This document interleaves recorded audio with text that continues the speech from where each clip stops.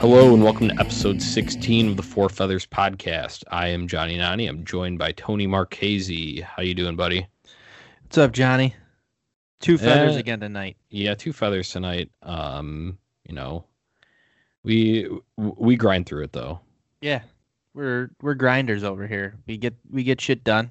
We're there in the lineup every night, and we're like a modern day Duncan Keith. Putting in all the minutes on this podcast.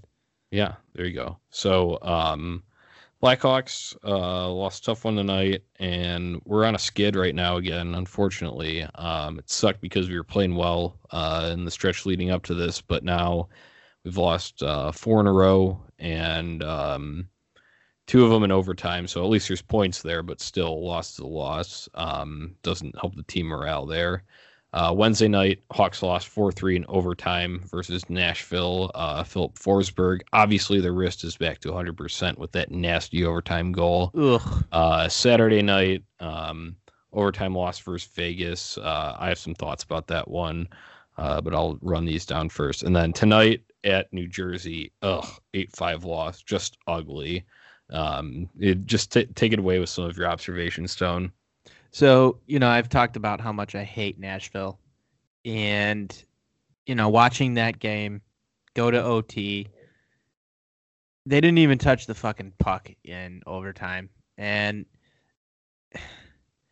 I just can't stand losing to those guys, especially because you get all that fan reaction on Twitter or any social media outlet from some of these Nashville fans who probably aren't really hockey fans, in my opinion. But you get all that trash talk back and forth. I think it's healthy, but at the same time, I can't stand that organization. So I hate seeing them lose. Same thing happens in Vegas. I mean, dude, it was literally like watching Groundhog Day. I think a few of my friends put it, watching them go 4-3 overtime loss again, right back to Vegas. And I think the really sad part is Nashville and Vegas are 2 really, really good hockey teams. And, this Blackhawks team has pretty much made it known that their goal is to be a playoff team this year.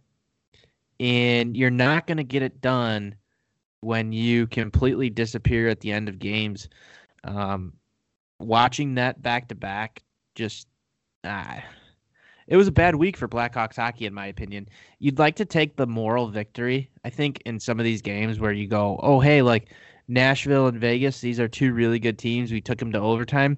But I think Saturday sticks out to me more because you watch them come out and completely dominate that first period, second period, and then just disappear at the end of the game.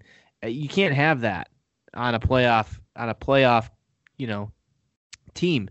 That shit doesn't happen.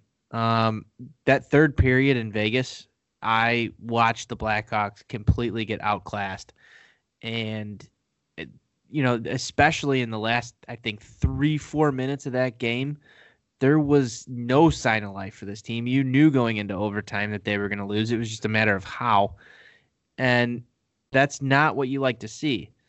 There could have been a little bit of carryover, I think, from that Wednesday game where, you get the late goal to send it into overtime from Anisimov, even though I'm still mad at him for that play he made the week prior. But sending that into overtime and not even getting to touch the puck, I just don't know what this team's problem is in overtime. They just can't seem to put it together and get a win. They've got the most, where they're tied actually for the most overtime losses that was entering tonight. I'm not sure what happened tonight in some of the other games. They were tied for the most overtime losses of any team in the NHL entering tonight's play. That's not really something you want to have on your resume for the season. So I don't know what your thoughts are, but I'm thoroughly disappointed in the effort put out, specifically in late game situations by this team. Yeah, no, you talked about it. Kind of carried over from the Anisimov play where he had it and shot from a bad angle shot. That was against Calgary last Sunday. And then, scores that kind of redemption goal to send it into overtime against Nashville on Wednesday. But then, yeah, just the effort's just trash there. You don't even touch the puck in overtime. You had already mentioned that. I guess what I'm more disappointed about is Vegas game.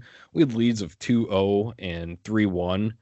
And it's just ridiculous to me how the energy can just shift, and it's like no problem for Vegas to take it back. But if we're ever down in a game, there's no chance. Like we might sure score and rally, score a couple of goals like they did tonight in New Jersey in garbage time.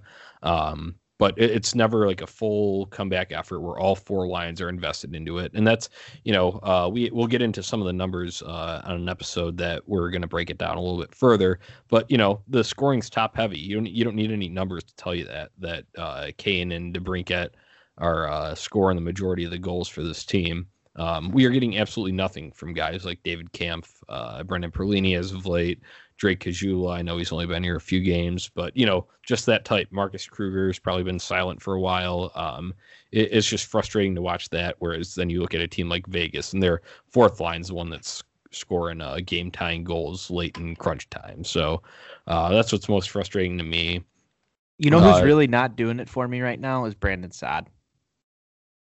Yeah, I see. Saad's an interesting case. I got to look a little bit closer at his numbers. But that's yeah, he definitely has gone quiet. But he also did have a demotion to third line. Well, Johnny, here's the problem with it, that's his.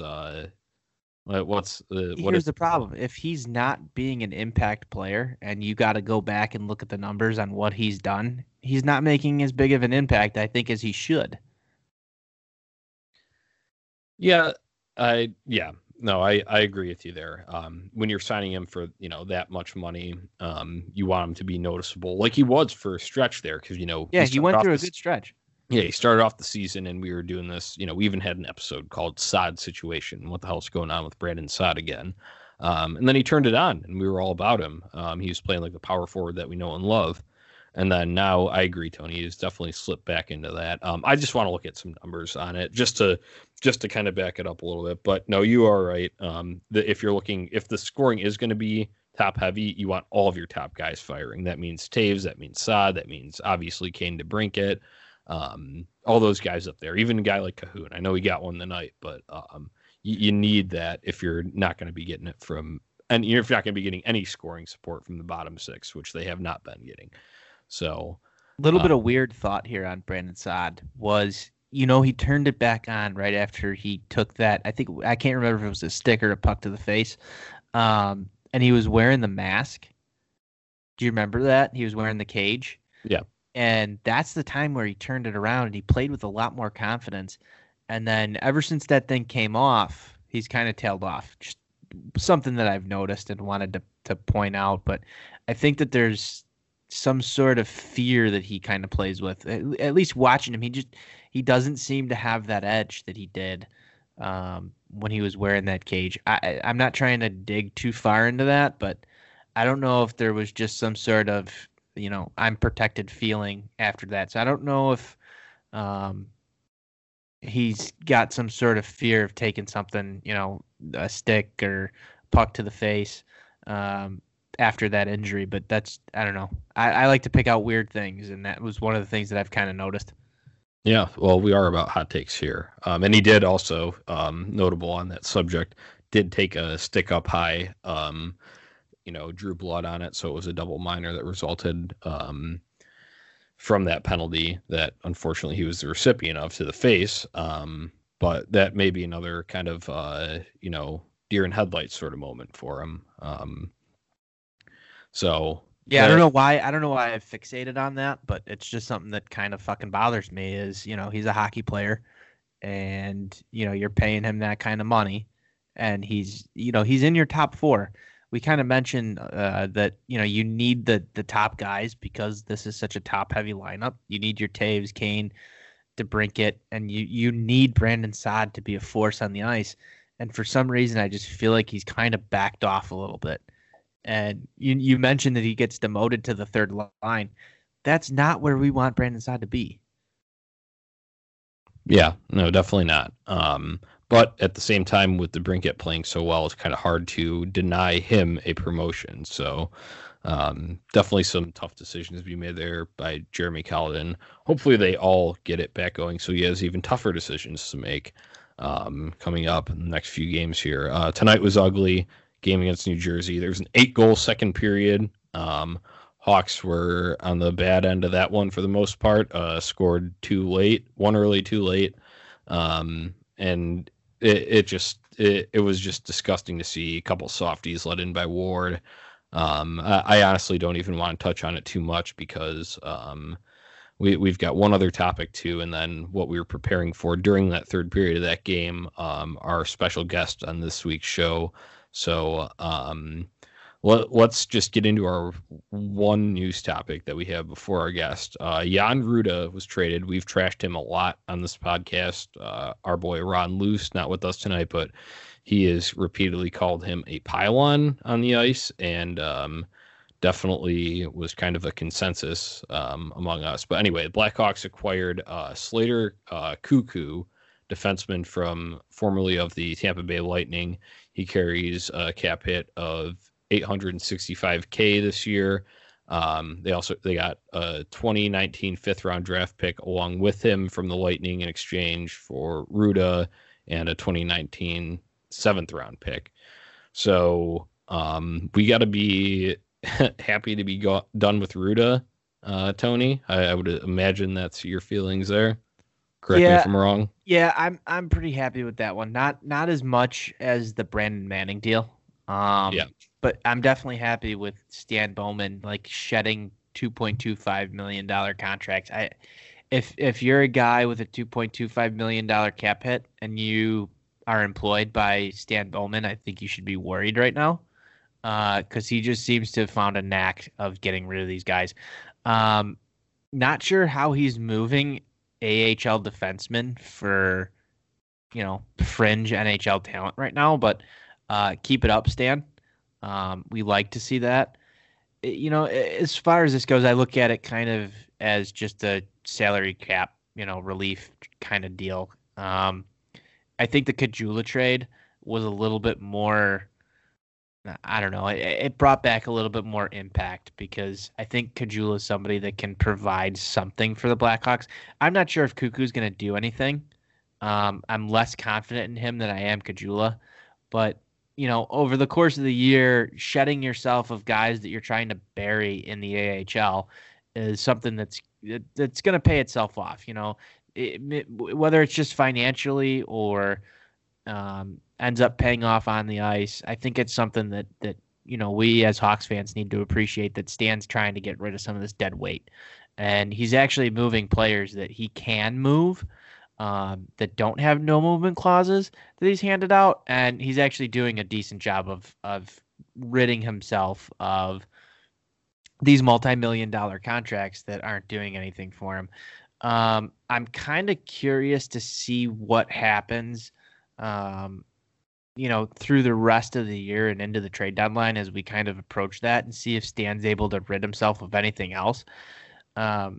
Dead weight wise, I don't know what else he really can do, but you wouldn't expect this trade deadline to be like a major, I don't think there's going to be any major moves. I think these are the type of moves that kind of position ourselves to save money a little bit for next year. Maybe not in cap hit space, but just for the sense of the Hawks not having to pay some of these big contracts. 2.25 is no joke, especially in a salary cap era for a guy who's not playing NHL minutes. So Kudos to Stan again. I think this is the second, third week in a row that we've had to give kudos for something like that. So I'm happy to see that. I'm not thrilled, I guess, per se, because these guys shouldn't have been signed to these deals in the first place. I was a little bit surprised. I'm not quite sure who had that tweet that said that Jan Ruda was actually the most effective Chicago defenseman. I was surprised by that, but at the same point in time, charting hockey. yeah, it was Twitter. charting hockey. You're correct. I'm not. I don't know how to feel about that. I know we sent that to Ron, and Ron Ron got a kick out of it, but the fact that he was the most effective defenseman by statistical analysis, which I don't really get into too much, the fact that he was the most effective defenseman was really surprising to me, considering some of the other guys that we have on this team.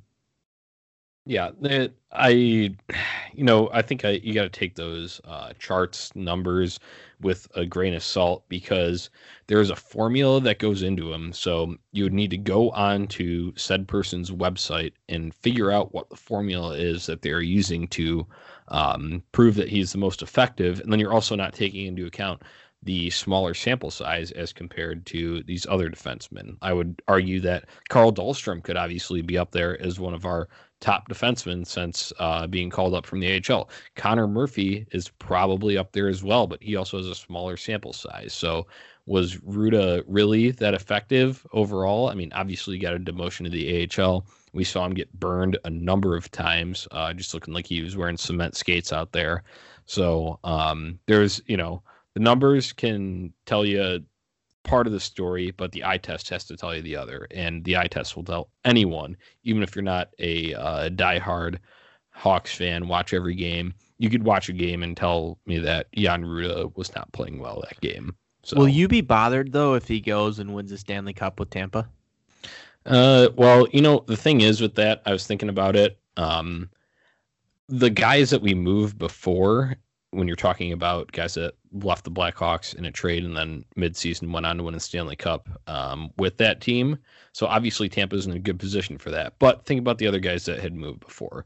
Trevor Daley to the Pittsburgh Penguins, more of a puck-moving defenseman. Kind of the consensus was that he was outed because he just didn't fit in with how Q wanted to use him. Q couldn't use him as much as his value is worth. So obviously the trade was more valuable for the organization. And then kind of the same deal with Kempny. He was just constantly found himself in the doghouse for whatever defensive responsibility breakdowns that he would have. But then he seemed to make up for it on the offensive end, but that wasn't good enough because he wasn't getting the minutes here. So he goes to Washington, and he proved to be one of the most effective defensemen for Washington down the stretch. They kind of let him play his game a little more. Jan Ruda doesn't scream that to me. He's not an offensive juggernaut. He's not a puck-carrying defenseman.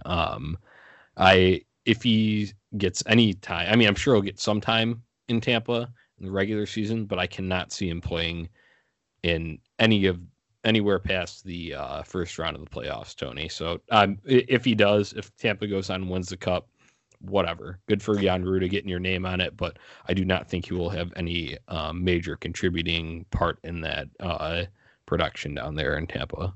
So I joked with the guys in our frequently mentioned group chat that Jan Ruda will probably score the game-winning goal of the Stanley Cup Finals. I don't think that's actually going to happen, but I think it would be absolutely hilarious if Jan Ruda scores the game-winning goal in the Stanley Cup Finals, just so that I could troll Ron all next year with Pylon Ruda jokes of him being the game-winning goal scorer of the Stanley Cup Finals for Tampa Bay. I think that would be absolutely it would just be so fun for me. I don't know why, but it just would. Yeah, I'm sure you can attest to that, Johnny. I mean, it's Ron we're talking about. Yeah, no, Ron's the one that's definitely been railing on about him the most. So, I mean, it would be a fun joke, but I honestly, Tony, though, I can't see him playing like these other guys. I could have imagined Daley playing in situations because he's a puck mover. Could imagine Kempny playing in multiple situations because Washington was short of D and they they needed a puck moving guy and their system allowed for it. Whereas I just don't understand how this really fits in. And if he does play, it'll be a much more minimal role than these past guys, defensemen, that have left the Blackhawks midseason and gone on to a playoff contender. So I think it's just a different situation this time around. No, absolutely. I mean, I totally agree with that. I don't think that he's going to be any sort of difference maker anywhere he goes. I'd really actually be surprised if he re-signs in the NHL. I think he's going to probably head back overseas to finish out his career. But that's kind of my take on it. I think that there's plenty of Brandon Manning, Jan Ruda guys in the NHL right now, and I don't really think that they serve too much of a purpose as you see some of these guys that are, winding up back down in the AHL. So, I think that I think that's a little bit of a far-fetched, prediction from me, but I actually think it would just be really funny, and I like the comedy behind it. Enough Jan Ruda talk. It's kind of depressing thinking that he was, actually on our team for majority of the year. Only time will tell, Tony. So we will find that out in mid-late June. It is time to be done with Jan Ruda Blackhawks trade talk, and we are on to, I would say, the best guest that we have had on this show. Absolutely. Now we are joined by Jillian Fisher. Jillian's on the line. How are you doing tonight? I'm good, thanks. How are you guys doing? Good. Well, it could be better. Hawks lost a tough one tonight. I was just going to say, I totally just lied there. My team is imploding, so I feel terrible. But besides that, I'm good. Yeah, we got to do what we can to get by in these tough times. So alcohol helps. Yeah, so that's what we we'll let you introduce yourself here formally in a second, but your Twitter bio for anyone that follows you on Twitter is, I drink and make funny videos about sports. Yeah. So since you're on the Four Feathers podcast, we have to introduce you to our form of imbibing, and we say we crack them whenever something goes good, whenever something goes bad. So Tony and I just crack beers. Are you drinking anything tonight, Jillian? Not tonight, because I have to film a couple times this week, so I have to take a night off sometime. So tonight it's just water, but gotcha. Later this week it'll be something different. Well, that's the beautiful thing about crack them, because we can crack them for you then. So please do, please exactly. do. I would really appreciate that, actually, because I feel left out now. All righty. Well, now that we've gotten that out of the way, tell us a little bit about yourself. Who are you? Where are you from? And just let our listeners know who you are if they might not know of Jillian Fisher already.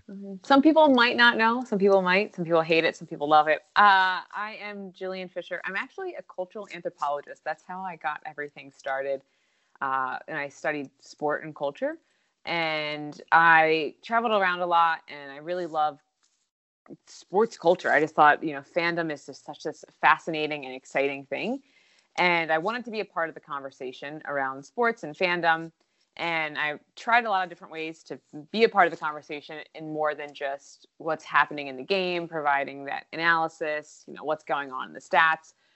And I felt like I'm a huge hockey fan. I grew up with hockey. I watched my brothers growing up. Like, that's some of my earliest memories with my brothers, is watching them play rec league and things like that. And I've always just been a huge fan, but I've always poked fun at hockey in that, like, sometimes it's a little stodgy. Sometimes I feel like it takes itself too serious and it needs to lighten up. It needs to be more fun and embrace personalities. And so I said, instead of complaining, I'm going to provide a solution. And I wanted to feel connected to the sport in a way and connected with fans in a way. And that's kind of where the videos came from. I started making funny videos about the different fandoms around the NHL in quick kind of jump cutty ways that, keep the pace moving along a little bit and gets to the point really quickly. So that's how the videos came about. And I'm just a huge hockey fan, really. I grew up with the sport and I really love it. All right. Yeah. So you basically answered our second question there. How'd you get into making the videos? So then tell us, like, where you're from. And I think I've seen in some of your videos that you have some Flyers gear behind you. Yes. So I was born and raised in Philly. I live up in the Boston area now. But I'm a Philly girl in all of my sports. So I'm a Flyers fan, which usually I get a lot of crap for, but I feel like at this point people are just like, whatever, you're irrelevant this season. You're just a giant dumpster fire. But from Philly, and I think that probably is how I really got into everything, is that like growing up in Philly, like everybody has this really specific idea of who you are as a fan. And I always found it so fascinating because like that was never my experience, right? I'm from Philly. Obviously that's not my experience. So I just always found it so crazy how fans have like, depending on where you go, have like these certain personalities. And I just really like tapping into that. Johnny's a closet Philly fan. There's a lot of them in the West, actually. I have learned there are quite a few West Coast teams who are like, yeah, like my East Coast team is kind of Philly. And I'm like, you damn straight it's Philly. Yeah, so I'm glad Tony brought that up because on a number of episodes, I kind of man the Twitter account, and then I kind of play the host role on this thing. So I always try to slip in a Claude Giroux or a Flyers or Gritty reference when I can, just because I always kind of love the style of play. I've been a fan of Claude forever. I have the jersey from before he had the captain's patch on it. So Tony had to bring that up there, but yeah, no. So I just like to give him shit for it every time he runs, Philadelphia stuff from a Blackhawks podcast Twitter account. I think it's kind of hilarious. I mean, I think it's even funnier just because like my most heartbreaking sports memory is the Chicago Blackhawks beating us in the Stanley Cup final with that terrible goal. So it is kind of entertaining. Like I think if besides that, I don't have any like really negative feelings about Chicago. So it's interesting to hear a Chicago fan say slightly positive things about Philly. But I get you. Claude Giroux I love Claude Giroux. Like I also have the jersey before it has the C on it. And I'm quite proud of myself when it was 70s night, it was Halloween. And I went dressed as like a girl from the 70s with my best friend. And my sign said Claude Giroux is groovy. And I thought I was hilarious. I look back and I'm pathetic, but I thought it was the funniest person ever at the time. So I love me some Claude. That's great. That is an excellent Halloween costume. He is pretty groovy. I'll say that. All right, so we'll get into some of what has kind of made you popular on the internet here. So your videos. How do you come up with your ideas for your videos? Because there's obviously a lot that goes into them. So how do you even start approaching a video? So I always have just a running tally of ideas. Really any mundane life situation you can pretty much turn into something, or you can take a hockey situation and apply it and make it really silly. Like the banner video, it's just taking something that's so outrageous, so ridiculous, and making it into a video. Or just the one for Christmas I did, a Secret Santa. It's something that, if you work in an office, there's usually some type of Secret Santa or white elephant. And it's just always this weird, awkward thing that you have to be nice around your boss. So it's just any type of situation. I kind of have a running tally. I have one right now. I'm trying to work with a local animal shelter to do something about how all the teams are starting to foster dogs. And so I always have just ideas going. Some of them come together, some of them don't. I tried to do one about Uber with Ottawa Senators, and it was I filmed it, I started editing it, and I'm this is horrendous. And I mean, you can make a joke about how sometimes the videos are pretty bad in general, but it's just, I like to be creative. I like to take situations. I like to take a situation and imagine it and have this concept in my head and bring it to life. It's really fun for me doing that kind of creative work. And usually the hockey world gives you things to make fun of. There's usually not a shortage of things to talk about. Thank you, Nashville.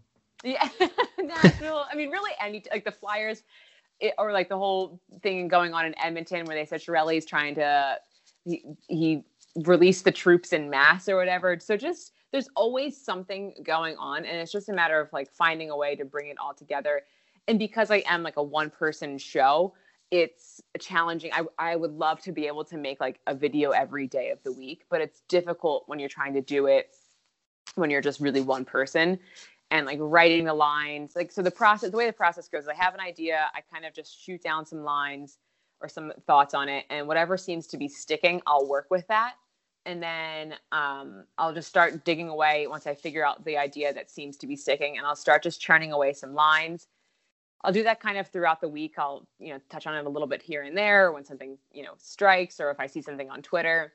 And then I really start just putting the lines together, making it into an actual script. And then I do a shot list, and then I'll get ready to film. And I usually run through the script 1 or 2 times through, just to make it, when you're writing these lines and you're seeing them over and over again and you're one person, it's difficult because you're like, I don't know what's funny anymore. I don't know if this even makes sense. So you have to be careful with that. And then I film it, and the editing for like the script kind of videos, like the Every Banner or the Secret Santa, those are really easy to edit because I've done that ahead of time. Like, you have to imagine that ahead of time. The ones that are a pain and the bane of my soul are like any of like the drunk hockeys that I do, where I drink and just kind of ramble, because I ramble. And most of the time, like, my neighbors are being loud, so I start like yelling at them. And it's just like, that usually takes me several hours to edit. So that one's really fun to film because I can just kind of say what I want and be a little bit more free and kind of show a little bit more of my personality. Whereas in the script videos, it's difficult because you're really trying to like either play a character or just, deliver one line and deliver it correctly. So there's a couple different types of videos. They all take, a decent chunk of time, but I enjoy the creative process a lot. Yeah, so you're definitely very creative with your outfits. I just had to ask, like, if you ever seen one of her videos, she's, in one frame is in Nashville gear, and the next frame is in Vegas, and next frame the Hawks, whatever it may be. So do you have gear for every team? I do have gear for every team. Some of it was purchased like when I was planning trips. So I used to travel a lot. I don't travel as much anymore, but I was doing a lot of like research on the ground, and I would do it around sporting events. So I would go, and whenever I would travel, I would like to wear the home team's jersey or shirt or whatever. I just think you get a more authentic experience, and it's really fun. I think that's what I prefer. It's not everybody's choice, but I think it's really fun. Because you get to meet the locals, you get to talk more, and people are more likely to approach you in a friendly way versus if you're wearing the opposing team or just like a random jersey. And so I started collecting them. It's probably been like 5 or 6 years that I've really started collecting them. And a couple of them I had purchased when I planned to do a West Coast trip, and it all fell through. So I had like my Kings shirt, the Duck shirt. I did manage to get to San Jose, but just in general, they've kind of come over the years. For Christmas this year, a bunch of my family members gave me like gag gifts that were jerseys, and I was like, joke's on you guys, like, I will actually use this. But they've it's only been a couple of months since I've really been doing these types of videos, and my mom watches everything. She doesn't get everything, but she watches it. It's like, oh my god, I love it. But that's because she's my mom, she has to say that. But they gave me some like nice old jerseys. Like, somebody gave me a FNUF jersey that was from Toronto. I was like, again, I will absolutely use this jersey. So, I've gotten lucky over the past couple of months that people have been doing that. But for the most part, I had every single team except Pittsburgh. I lied. I do not have a Pittsburgh shirt, and I get a lot of shit for it. But no love lost there. Yeah, I do not have one.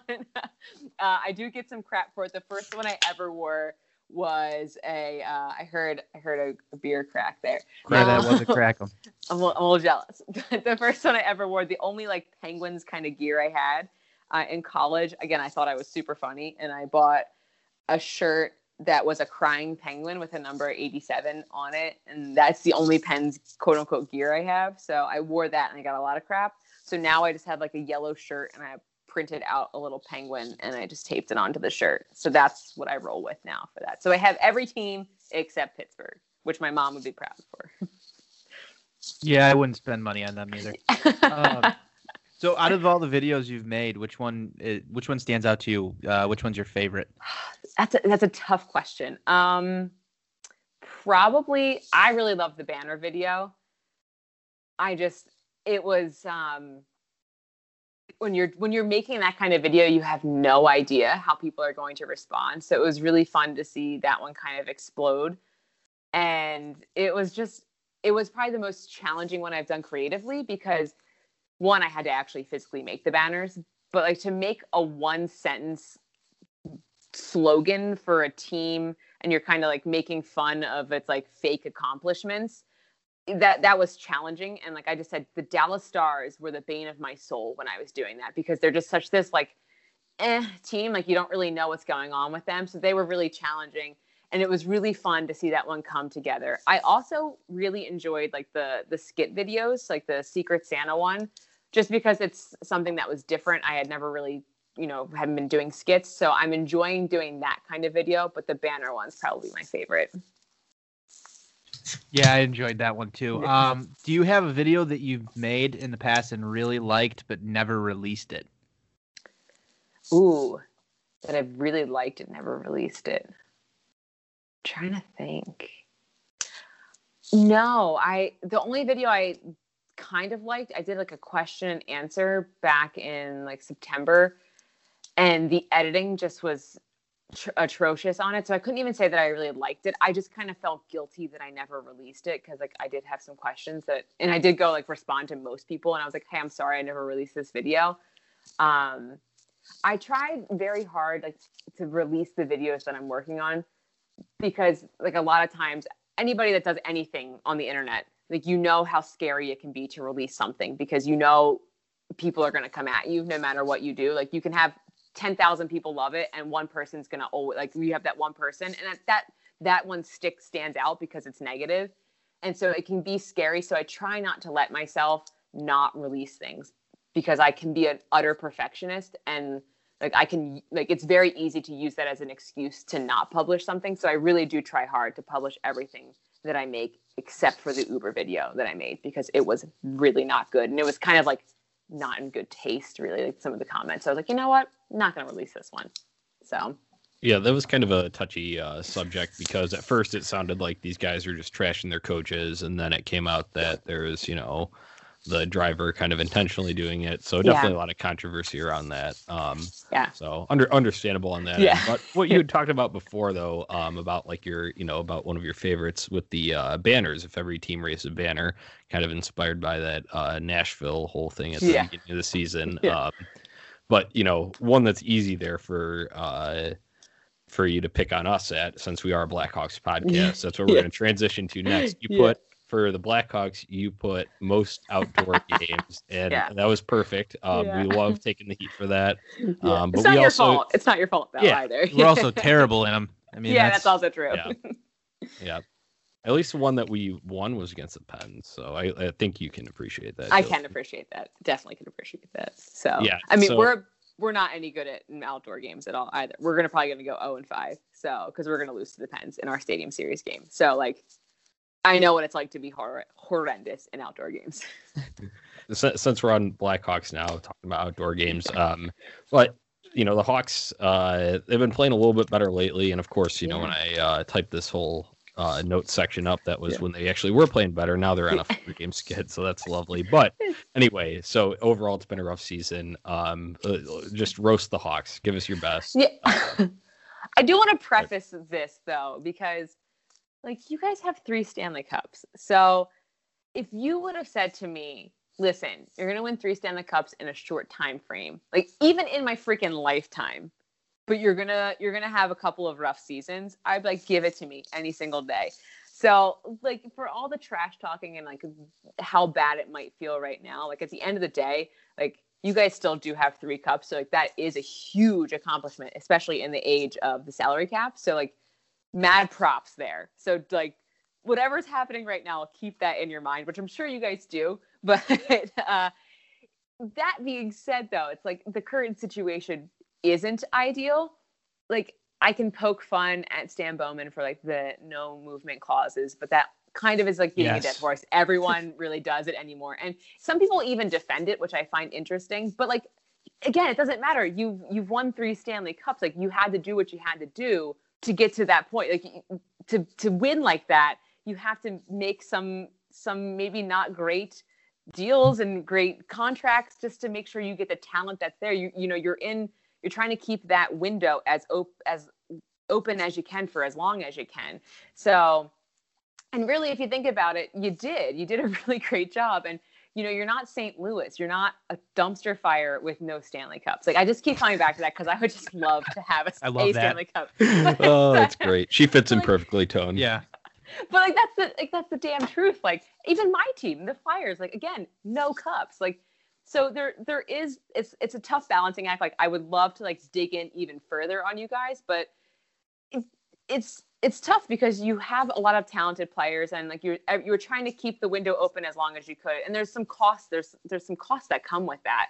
So like some of your contracts might feel aren't the best. You can't move somebody who doesn't have a great contract, maybe like Seabrook, but like that's what's going to happen.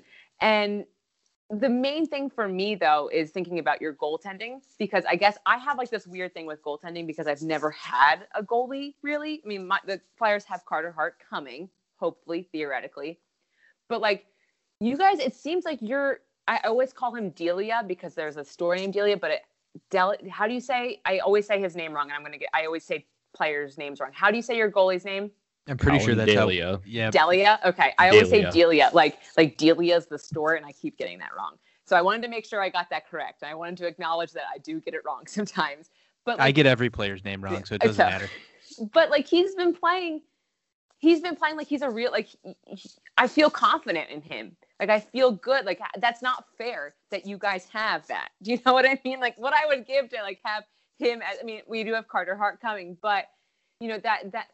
For me, a lot of this rebuild, whether it's major or minor, a lot of it feels like it stems from the goaltending, because if you don't have a good goal, you're not going to go anywhere in the NHL anymore, it feels like. And he seems to be stepping up to the plate. He's been helping out in so many ways. So that is huge.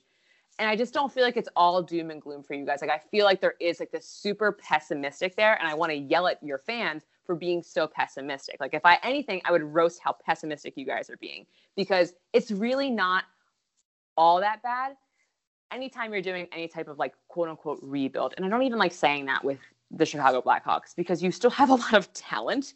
But a lot of it is very fragile. One thing could break and everything else falls apart. So like there is a little bit of that worry, but you do have players, and you have exciting players that are coming up, like DeBrincat, like that. I'm excited for him. His goal scoring is very exciting for me.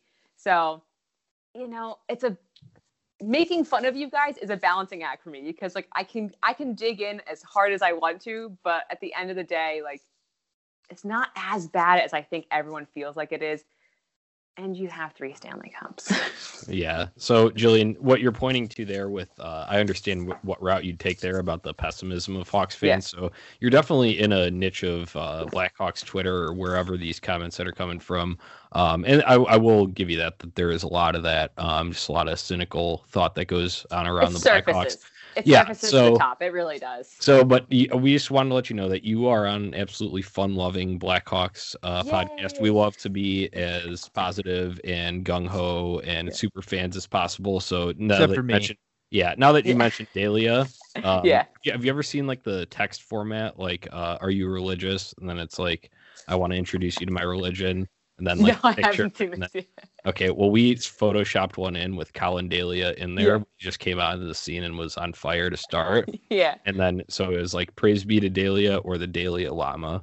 That is very good. He's our religion. So just want to let you know that there are fun Hawks Twitter fans out there. So you just got to find us. You guys, it's tough. I think, I imagine as a fan base, it's tough when you win a lot. And then all of a sudden, like you're kind of not in this mode where you're expected to win the Stanley Cup. Like for so long, I remember at the start of every season, it felt like it was a decade, even though it probably wasn't. But it was just like the Hawks are going to win the Cup. The Hawks are going to win the Cup. Like just to have that kind of dominance is amazing. And the fact that you doesn't feel like you need a full blown rebuild is also amazing. So like, yeah, your GM has made some questionable moves, I'm sure. But to me, it felt a lot like he was doing everything he needed to do at that time to keep your window as open as you could. Now, mind you, some of the things probably weren't the smartest, but like, I still feel pretty positive that the Blackhawks are a relevant team and will continue to be relevant. So as much as some people probably hate that, that's how I feel. So when you talked about Stan Bowman there, and sure, there have been those moves or signings that people haven't been particularly happy with. We were thinking of, since we, have the video queen herself on our podcast, we were thinking if we were to make a Jillian Fisher style video, you'd like if we were doing this from like a pro Blackhawks standpoint, yeah, probably make a mockery of the most recent trade. This one was good for the Hawks. So we make a mockery of the Brandon Manning for Drake Caggiula trade. It's hilarious that, Chiarelli is dishing out, these young forwards for defensemen that cost 2.25 annual average, and they're just going to be healthy scratch as soon as they get there anyway. So do you have any thoughts on that deal? I think I'm just amazed how Edmonton is always finding ways to make bad trades. I really am amazed at that. And that, like, at least they're not trading away like top 6 players, but like you said, Chicago really seems to have gotten the better end of that deal, just clearing up some cap space. And, I feel like you're getting a higher ceiling player, but I mean, it's not like this deal. It's not this blockbuster deal for me. I think you guys got like a higher ceiling player, but you could make a whole video.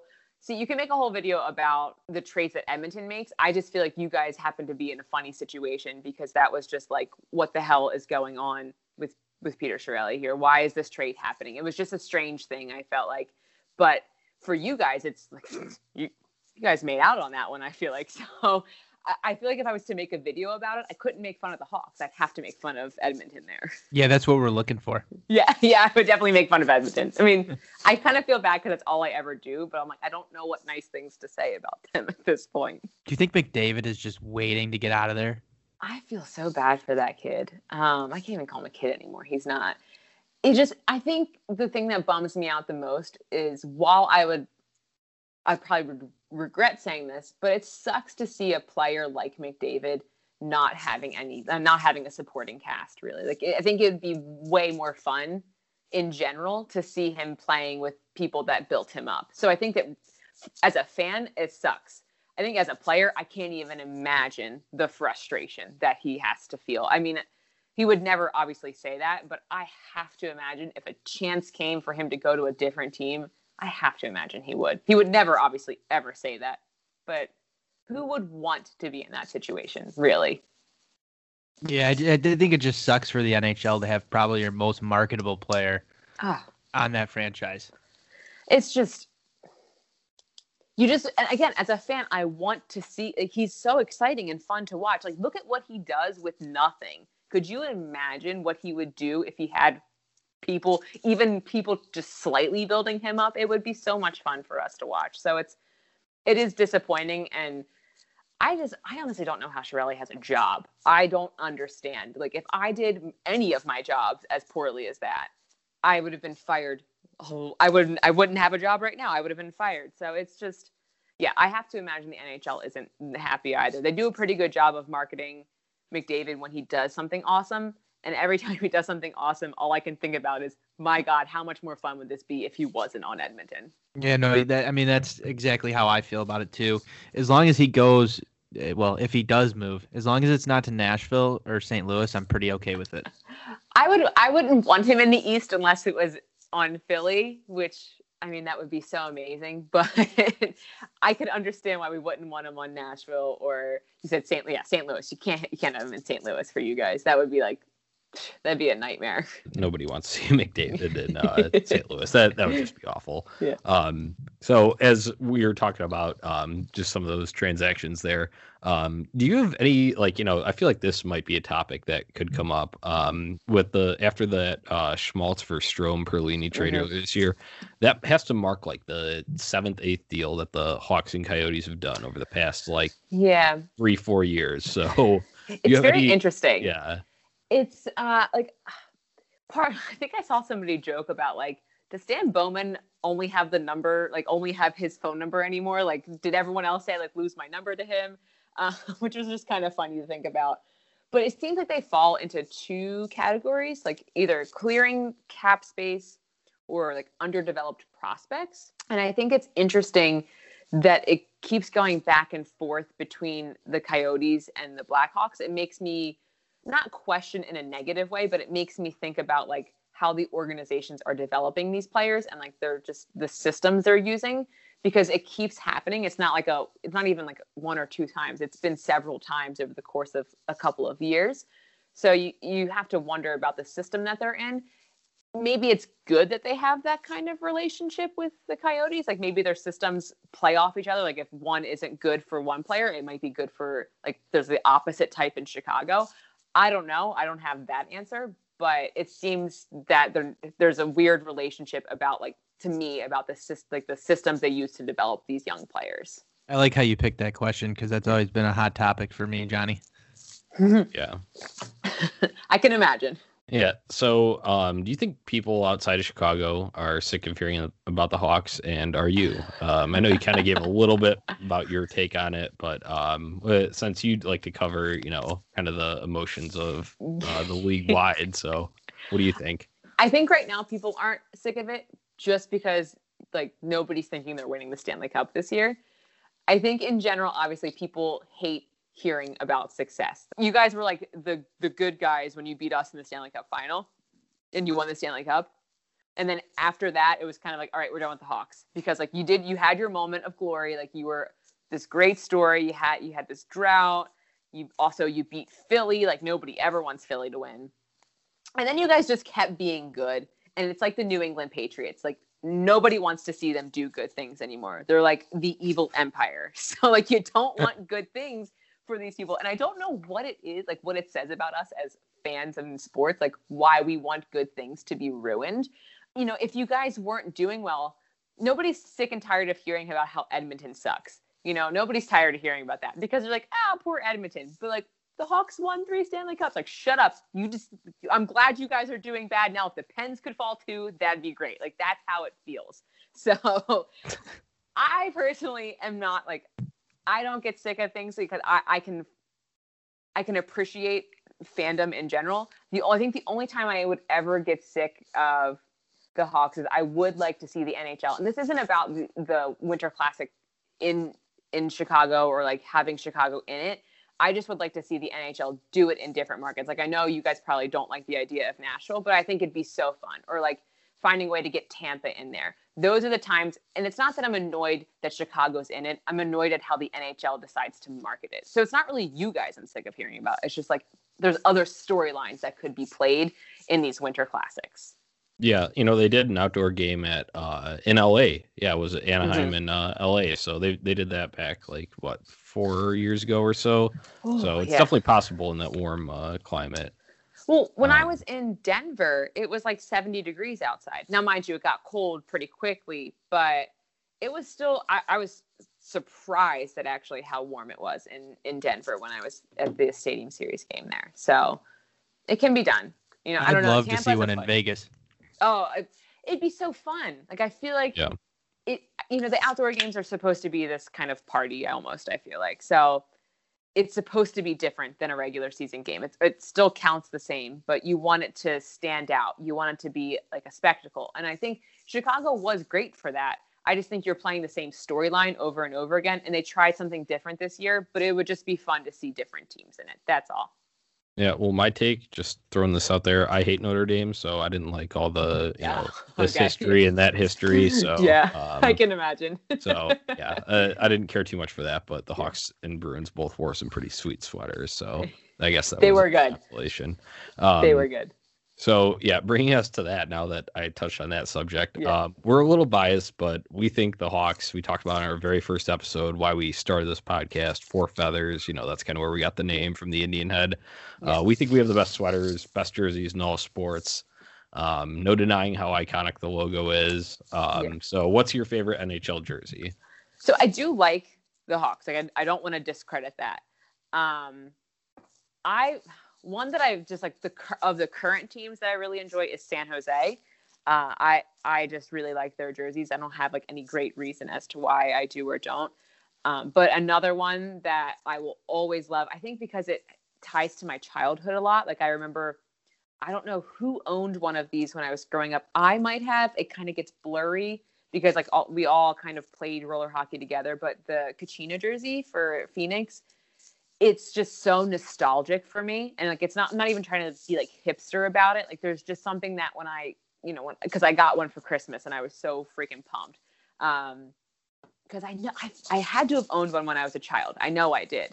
I don't know what happened to it, but there's such this like it ties me back to like growing up and falling in love with the sport, and it's also just a really awesome logo in general. So I think that together for me makes it my favorite. Like it has a special place in my heart, as cheesy as that sounds, but it really does.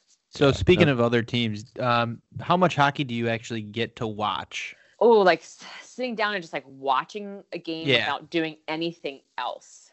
Not a whole lot of just like straight just focusing on one game. I move around a lot, if that makes sense. So like if I see, for example, 8 goals are scored, I'm going to tune right into that game. Like I'm going to switch it and change into that game. So you were watching the Devils just pounce on the Hawks, right? I mean, tonight I wasn't because I was prepping for the podcast and all this stuff, but theoretically I would have watched that. Yes. But in general, it's, if there's hockey on, I have it on in some format, whether it's, on my phone, streaming, sitting, like having a computer, like my laptop, or sitting actually down and watching it on TV. Just kind of depends. I will say the playoffs, though, I sit down and I watch like as much hockey as I can. Like I don't try to multitask or anything. Like I just freaking watch it. But yeah, God, I just realized how sad that sounds about my life. Like I just always have hockey on all the time. So who's your favorite current player in the NHL?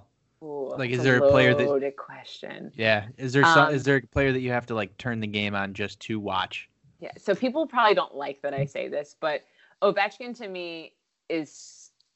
I have often said how much I love Ovechkin. Anytime that I get the chance to watch Ovechkin, I will be watching him, which is like I probably shouldn't love him as much as I do because I'm from Philly, but I absolutely. I feel like if I'm not watching him, I could be missing something that he's doing, if that makes sense. Like he could be doing some crazy thing, Ovechkin thing, and I'm going to miss it. So I do like tuning in to watch them play. Like if there's a game with the Capitals on and I don't know what game I'm going to watch, it's going to be the Capitals. Which I know sounds like super lame, but it's not as exciting as an answer, I feel like, as I want it to be. But I really do love him as a player. Now that one-timer is just ridiculous. You really do almost miss something if you're not watching him. So I agree with that sentiment there. He's just fun too. He just loves the sport, and I think that's what's fun about watching him. He finally got his first Stanley Cup last year. I know you put that in one of your top moments of the 18 video. Who do you like to win it this year? So I'm torn because one, I jinx teams for sure. I absolutely do. The team I would love to win the cup this year is Tampa Bay. I have been a long supporter of Tampa Bay. I think they have done amazing things with hockey down there. Like if you go down there, hockey is the sport. Like it really is. Like, I mean, they do a good job with the NFL team, the Bucks too, but like it's a hockey town, which is just so wild because it's a transplant city. It's warm. You don't necessarily think of hockey when you think of Tampa. But their owner, Vinnick, has done incredible things, not just with the Tampa Bay Lightning, but with Tampa Bay in general, the entire city. And that whole plan has been a part of growing the sport of hockey and growing the entire city. And they are disgustingly good. I always worry about teams that are that good going into the playoffs because you just always feel like the other shoe's going to fall at some point. Like when's the other shoe going to drop? That's really how it feels. But I more than any other team, that's the team I want to see win the Stanley Cup. I think I love Calgary out west right now. I actually just posted a picture of my Instagram. I purchased a Stanley Cup with Calgary on it, and I've been trying to find a way to get that into a video, and I haven't been happy with any of them. So I just decided I'm going to post it on Instagram.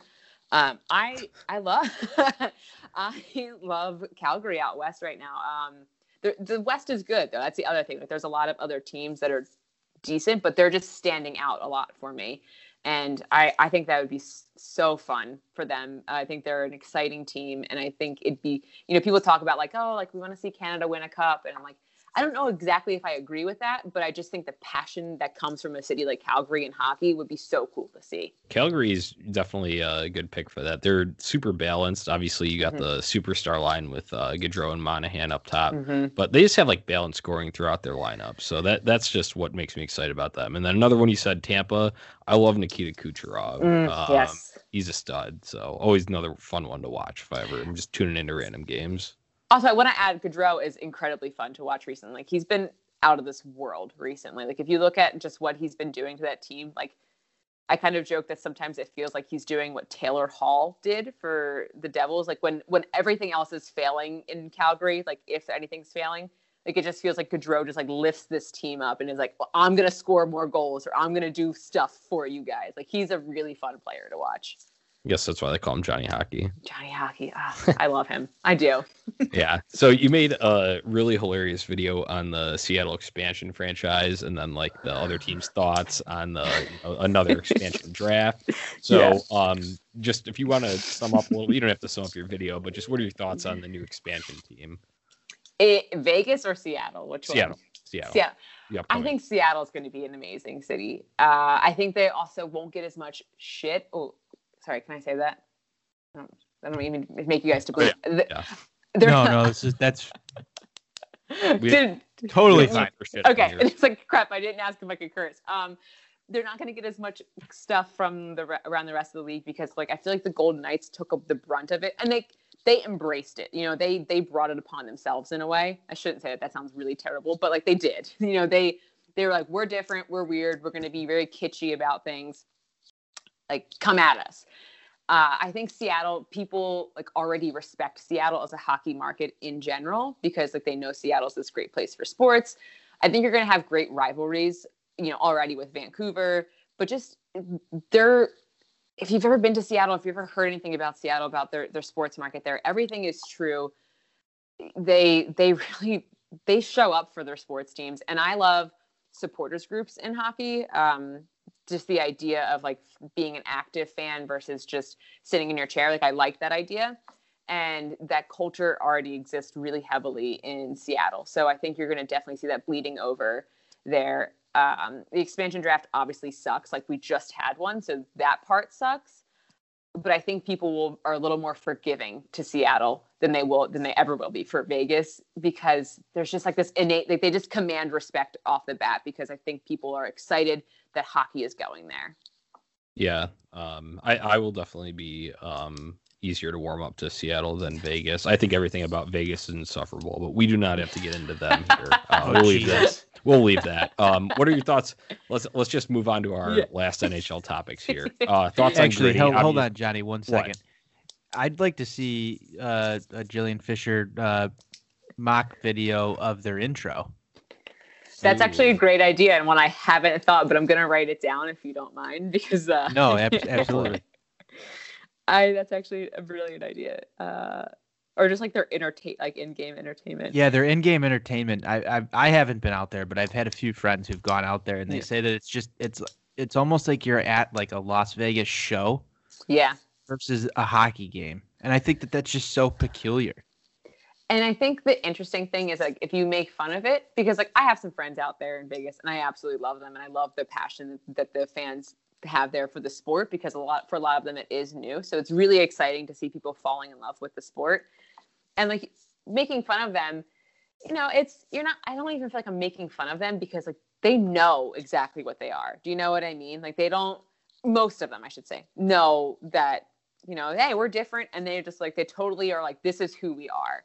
And they kind of own it. Most people, obviously, you know, again, all of the negative and anger filters to the top, but, you know, Vegas is just, it's a very different market. And I'm glad they did it that way, because I think if they tried to do it any differently, I think it would have not resonated as well in Vegas, if that makes sense. Yeah. I understand that completely. My one like shtick, I don't know, it annoys me their Twitter account. Some people think it's fun and some people think it's hilarious. I followed it to start. I had to mute it after like 3 weeks. And Jillian, tell me if you think this is a decent comparison. They tried to be the Wendy's of hockey Twitter. They did. Oh, they definitely did. Yeah. Oh, 100%. And like it just, well, they did fire their the guy, right? They fired the guy that ran their Twitter. Like, was it halfway through last season? I thought. And now, like, if you look at their Twitter now, it's definitely a toned down version of what it was last season. I feel like it was. But that's a very good comparison. They were they tried to be the Wendy's instead of just like Wendy's. Like, you can't imitate Wendy's. Like, they're so good at what they do. Yeah, they started that, and then it's just everything else is mocking them. Yeah, so like they had to try. I think if they had done it a little bit more original and they didn't try to be just like Wendy's, you might have had a little less resistance. But again, it was also just so different. But I've noticed the LA Kings recently, their Twitter, they've been very self-deprecating, and I've really enjoyed that. Very, very self-deprecating. It's very. Speaking of LA, did anybody see Snoop Dogg? I just saw this like a couple of hours ago, and I'm like, I'm very sad that I've missed, because like it has millions of views, and I'm like, how did I miss this already? That was the greatest thing that's ever happened, I feel like, for LA this season. His complete cluelessness of what was going on out there was just the most entertaining thing for me. Oh yeah, and I think no, go ahead, Jillian. Oh no, go ahead. I have nothing. I was gonna validate that. All I was gonna say was that Tony. But I do think now, whenever there's gonna be a fight that breaks out, I'm gonna say let's get it cracking. Let's get. Well, I like that because I sent it to you guys, but he was like using our terms for like cracking beers. Like, let's get it cracking. Yeah. Let's crack them. Meet me at center ice. I mean, I feel like Snoop should have done like a promotional thing for Four Feathers podcast. Reach out to him, see what happens. I'm really curious. Exactly. You might be able to get him. If there's anybody out there that's listening to this that has ties to Snoop, let us know. You could just does he have a Twitter? I actually don't know if Snoop has a Twitter. I don't know, but I don't know either. Find out, because you could always tweet at him and be like, yo, Snoop. You never know. Celebrities find weird, they respond to weird things on Twitter. So you got to shoot your shot. Yeah. So. Yeah, right? So we're getting to the end here, Jillian. Sorry, we don't want to take too much of your time here. But since he's your hometown mascot, thoughts on Gritty? Obviously a viral sensation. I love Gritty. And I like to joke that I was Team Gritty from the beginning. When they announced Gritty, I actually didn't know they announced a mascot. So somebody tweeted at me and they're like, thoughts on the new Flyers mascot? And I was like, wait, what? They have a mascot? And at first, my first thought before I saw him was like, why'd they get a mascot? Like, that's just weird. And then I saw him and I was like, I know what they're doing here. Because I grew up with the Fanatic, the other weirdest mascot in sports. He's a big green monster with a weird belly and a weird nose that like his tongue sticks out of his nose. Like, it's really strange. And it turns out the guy that made the Fanatic also made Gritty. But, in the age of the internet, anytime you're debuting something like that, everyone's going to hate it. So just steer into the hate, and that's exactly what they did. They like went right into it, went as crazy as you could go, and like I think they just like crossed their fingers that like everyone would turn on it and be like, okay, this is so weird, I love it. And that's exactly what happened. If he didn't have the personality on social media, like if he didn't have a social media account, I don't think there would be this love for him or hate. There's definitely that hate side still. Like, don't get me wrong, people still also find Gritty to be obnoxious because he is. But just his personality on social media is very entertaining. It just kind of embodies Philly perfectly. So I think they did a good job there, and it helps grab attention, obviously. So and we need it this season. Yeah, I'm completely jealous of the mascot because outside of Tommy Hawk beating the shit out of somebody at a game this year, moment. That's hilarious. That's like, if Tommy Hawk didn't do that, I was losing mad respect for Tommy Hawk up until he put that guy in a chokehold. And, that was so funny. But I was kind of jealous, and Johnny, you can attest to this. Like, I've had like this fixation on Gritty ever since he came in to mascotdom. I was wanting Stan Bowman to trade for Gritty. I don't know what. What would you be willing to offer up, though, is the question. Yeah, that's the question. I don't know.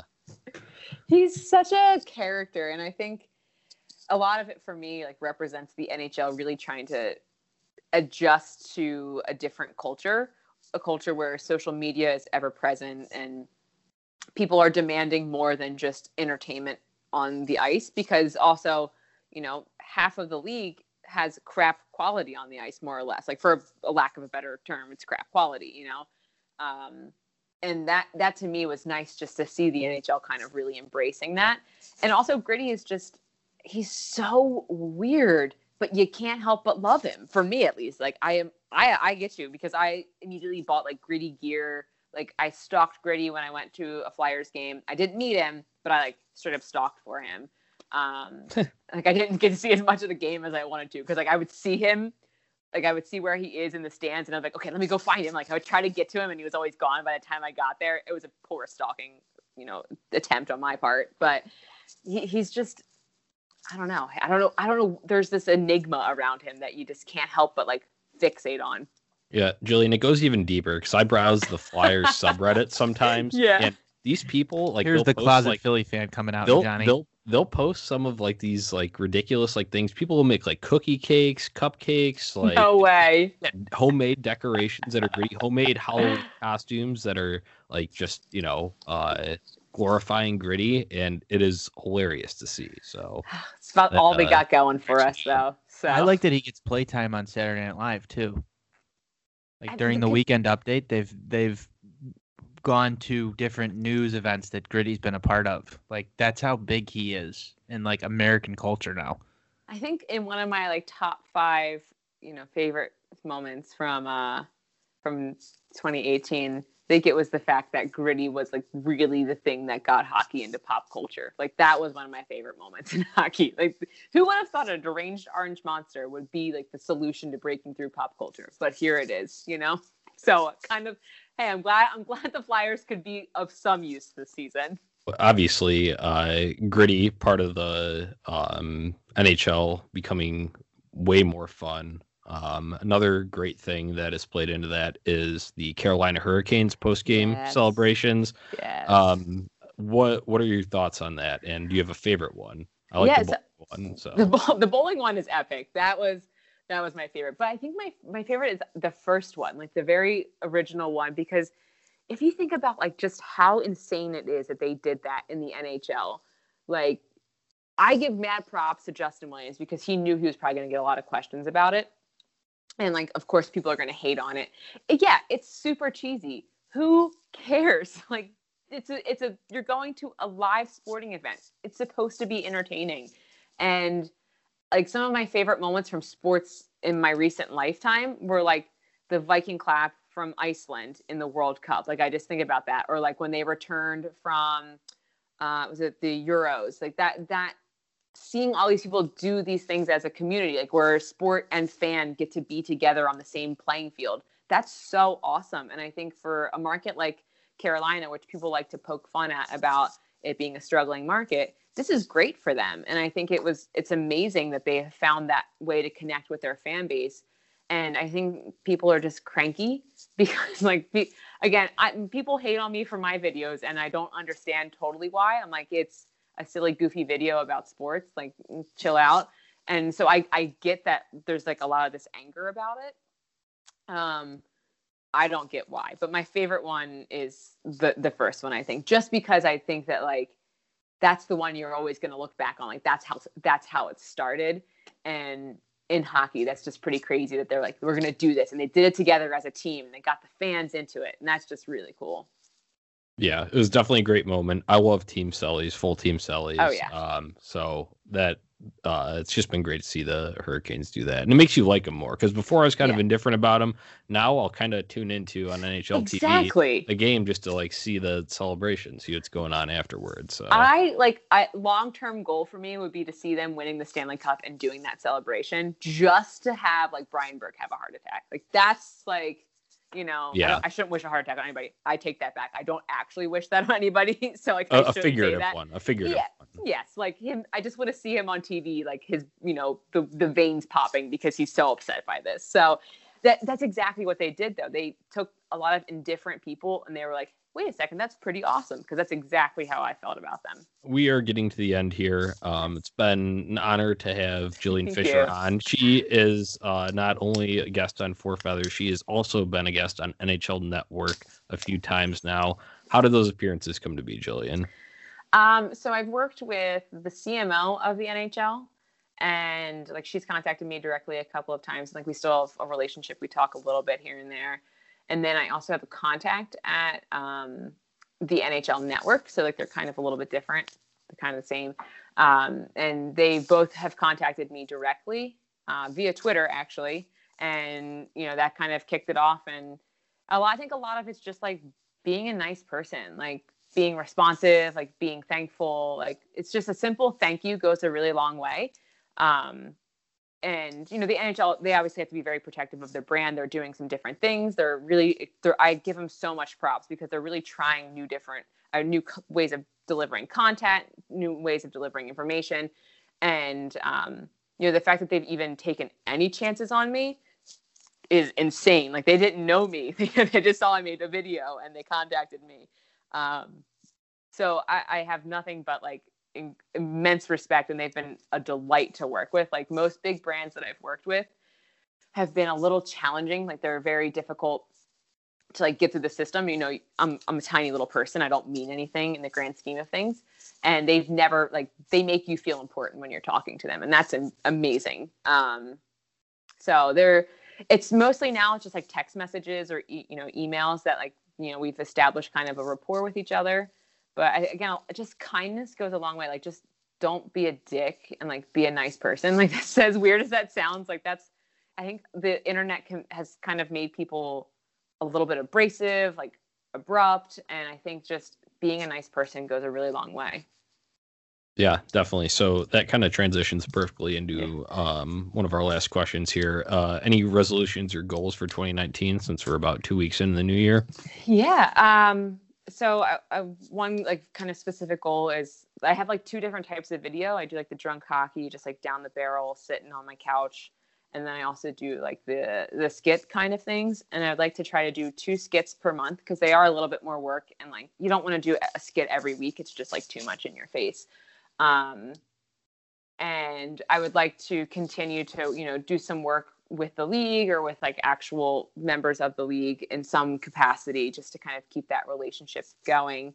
But a lot of that comes from just like continuing to grind, continuing to like make that content. So ultimate goal is just to keep being creative. Like that's the big overarching picture. Just keep being creative and keep trying to, you know, make people laugh. You know, some people aren't going to, but you know, keep poking fun and making sports fun is really the ultimate goal. Yeah, absolutely. Well, you do a great job of that. So can you let our listeners know where they can find you on social media so they can connect with you if they haven't already? Yeah. So on Instagram, you get a little bit of different, like I try to be a little bit more like you get a different view of my life on Instagram, which is Fisher Jillian. Facebook is Jillian Fisher. YouTube is at Jillian Fisher, and Twitter is at Fisher Jillian. So most of the videos go on pretty much all of the platforms. They're just, you know, a little bit different depending on where you're going. I actually, huge goal, just broke like right before this podcast. I actually have approval now to release videos over 2 minutes and 20 seconds on Twitter. So that's huge. So all of the videos can now all be fully uploaded to Twitter. So crack them for that. Yeah, crack please do. It was I was totally unexpected message from Twitter, so I was like, this is amazing. So but just a little bit different on each platform. There's benefits on following whichever one you would love to, but I try to put every video on each platform. They're just, you know, on Instagram sometimes you have to swipe, so some people like comment how they don't like to do that, so they go watch it on Facebook. So but Jillian Fisher or at Fisher Jillian. All right. Yeah, we have also tagged Jillian. We kind of build up some suspense on our Twitter account. So if you go there, she is tagged there. And then obviously we'll tag her when we release this episode. And hopefully you'll throw it a retweet maybe. Yeah. Oh, definitely. Yeah. I didn't even see that we were I gotta find. Okay, I see it now. I'm gonna retweet it right now. Okay. Yeah. No, I just grabbed a screenshot from one of your videos. I We look had to so have you. angry in it. That's amazing. He had to have you wearing Hawks gear, and it was a free roast on us with the Yes. Winter Classic or most outdoor games banner in there. So, Tony, you got anything else for Jillian? No, I'm good. Just thank you for coming on. Thank you guys for having me. Yeah, Jillian, thank you again. She put all our links there. Be sure to go and follow her, show some love. Her YouTube channel is great. Subscribe to it if you haven't already. And Jillian, you have a great night. Thank you again for coming on. Thank you. Thank you, guys. I'll talk to you soon. All right, everyone. That was Jillian Fisher. Big thanks to her for coming on the podcast, taking time out of her day to talk to us. That was some great perspective there, Tony. Just from a general fan's perspective, we're all pretty Blackhawks centered here. So you get kind of different, obviously has a different favorite team, but then she understands fandom around the league. Yeah, absolutely. I was actually, pretty impressed with, the in-depth knowledge of each fan base that she had. Not something that, you or I get to experience on a day-to-day basis. Just we're, like you said, very Blackhawks heavy. So hearing, how, Philly fans react to something or LA fans react to something, that's something that we don't really get to take into perspective from time to time. And we're all hockey fans here. So just outside of being a Blackhawks heavy podcast, I'm sure you're a huge NHL fan and a fan of the sport. And I think that that's something that we need to take a little bit more serious sometimes when we have these interactions with other teams' fans. It's fun to hate on another fan base. It's fun to hate on Nashville. It's fun to hate on, LA. I know you specifically hate them, but it's pretty interesting when we got into that conversation about, if you're going to make a video to mock Vegas, go after the, the entertainment that they provide in game. Every fan base is kind of unique, and that was, she offered really good insights on some of that stuff. So I enjoyed that. Yeah, no, it was definitely good. She knows her stuff. She obviously has her lines prepared when she does videos. So she has a basis on what she is creating there. So once again, thank you to Jillian Fisher. Really appreciate you coming on the podcast. We got to wrap it up here, Tony. Let's look at the Blackhawks week ahead. Sounds good. All right. So on Thursday night, Blackhawks are at the Rangers, 6:00. And then Sunday, they got a matinee game back home at the UC against the Washington Capitals, 11:30 a.m. Tony, what sticks out to me about that is the 11:30 a.m. start on Sunday. If I go out on Saturday night, I think I might just stay up all night and, just ride it out. Well, I'm actually kind of thankful that it's this Sunday that they're doing the 11:30 game, because I know you and I are going to be in attendance to a Friday night event the week after, and I'm probably going to need 2 or 3 days to recover from that. But yeah, no, the 11:30 games kind of drive me nuts, especially in the Chicago time zone. I feel like those should be like 1 o'clock starts. I don't know about you, but like give people time to wake up and actually watch this. I mean, on the East Coast, what is that? 9:30 a.m. No, it's 12:30 on the East Coast. Or West Coast, sorry. Yeah, on the West Coast. West Coast, 9:30. Yeah. If you're a West Coast hockey fan, you're not waking up at 9:30 and cracking a beer and watching Washington play Chicago. Yeah, and maybe you are, but that's kind of a power move. Hey, props to you if you are, but it's a national game, so it's on NBC. And right, Tony, exactly. I know they are doing that to avoid the football ratings kind of conflict there. I understand that. I get it, but schedule the game for like 7:30. Who cares? Yeah, this is Washington and Chicago, two of the best franchises in hockey right now. Like even though that the Hawks have struggled over the past like 2-3 years, but people still tune in. Ovechkin, it's Ovechkin and Patrick Kane. Like how could you? I don't know. It feels like it diminishes the product to me. Yeah, whatever. The Rangers game, that'll be interesting. New York's a big stage. Even if the Rangers aren't what they used to be, perennial contender, it's still Madison Square Garden. It's still a massive stage. That's I don't know. You got a lot of young guys on this Blackhawks team. I wonder what their reaction is going to be playing in the, possibly what some people would call the biggest stage in the NHL. Yeah, it'll be nice to see that. I think a lot of the veterans have played enough games in MSG to kind of, prepare people for what to expect. And it would be, I think, a little bit different if it was two, playoff teams coming into this. So, right now I think it's low pressure. I think that might actually be a better stage for some of these guys to get introduced to a stadium like Madison Square Garden. But cool experience nonetheless for some of the newer players on the team. Hopefully guys like Camp can get their stuff together and actually perform at a high level at that stadium. But I don't really like to think into the stadium's going to be a problem for these guys. They've played NHL now for most of, what is it? We're already going to be towards the middle of January. So they've been in quite a few buildings that are probably louder than Madison Square Garden at this point in time. I don't like to play into that's going to be a problem for them. I think some of their problems are already there. They're exposed. You'd like to think that the Winter Classic would have prepared for any type of, high level energy atmosphere. And this shouldn't be a problem for anybody. Yeah, no, I just have to mention it because it's a historic venue. It's always hyped up. Original Six matchup, whatever. Was just previewing the week there. Biggest thing I'm looking forward to is let's see some damn depth scoring. We'd mentioned it a little bit in our intro. It's non-existent right now. I want to see some third and fourth line guys get on the board. That helps balance this thing across your whole lineup, take some pressure off those top guys, and then maybe, like we had mentioned earlier, someone like Saad, who's kind of been, trending downward as of late overall.